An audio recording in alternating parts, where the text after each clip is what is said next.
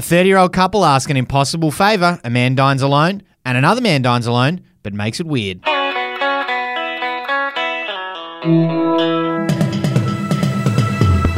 Hey, it's Effie Bateman and this is your Daily Batuta for Monday, the 3rd of July. Hello, my name is Wendell Hussey. Happy Monday morning. Hope you had a great weekend, whatever you got up to. Effie Bateman and myself are in fighting fit shape, on top of the world. And we're bringing you news that is in the newspaper today. Effie, what is our top story? Well, kicking off, in a couple in their 30s asking mates to help move house, told to hire a van like an adult. Yeah, so Batuta Heights couple have this week been given a stark reality check after having the audacity to ask their mates help them move house, despite having the means necessary to hire a moving company. Jen and Morgan Tallis are alleged to have sent their friends a few messages inquiring if they were free to help move house in a few weekends, with promises that they'll generously chuck in a few slabs and host a Sunday barbecue as thanks.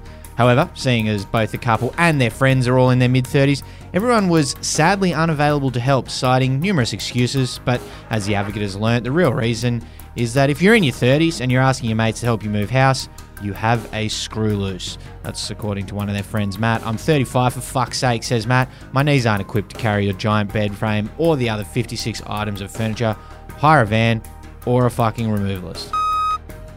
And next up, a man dining alone suffers final blow of humiliation as last spare chair at his table is taken by patron with friends. Yeah, a local man dining at the Royal Hotel in the French Quarter has decided to just go and fuck himself this evening after it became clear he was a complete loser with no friends. Yes, the decision came after the safety blanket of empty chairs at his table were taken away one by people who actually had friends they needed to seat. Nathan Price was the loser in question. He told our reporter that despite his best efforts to say he had friends coming, after a while the lie got a little odd. He said there are only so many times you can tell people that you're saving chairs. You know it's not a lie, that's the bad part. It's the fact that they watch you from across the pub and see that your friends never come. I don't know what's more humiliating, that or having the chairs taken away one by one.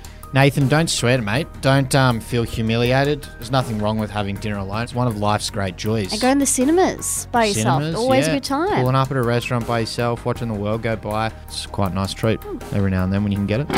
And we're going to continue on with some dining news as a man who moans when he eats something nice, also extremely suspect in other aspects of life. An interesting character this story is about. Over lunch today at Yum Yai, a popular French Quarter eatery, a 31-year-old by the name of Martin Harris was spotted licking his lips as he ordered a coronation chicken sub and squirmed in his seat as he made an odd clicking sound with his mouth.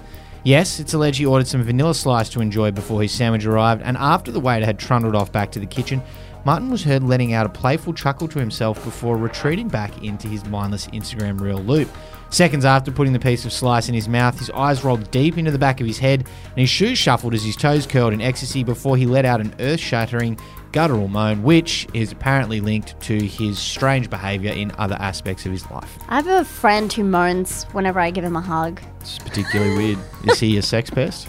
No, he's very normal. I think that's worse than moaning when you eat. Yeah, that's by far worse. Extremely uncomfortable. Uncomfortable. Whoa!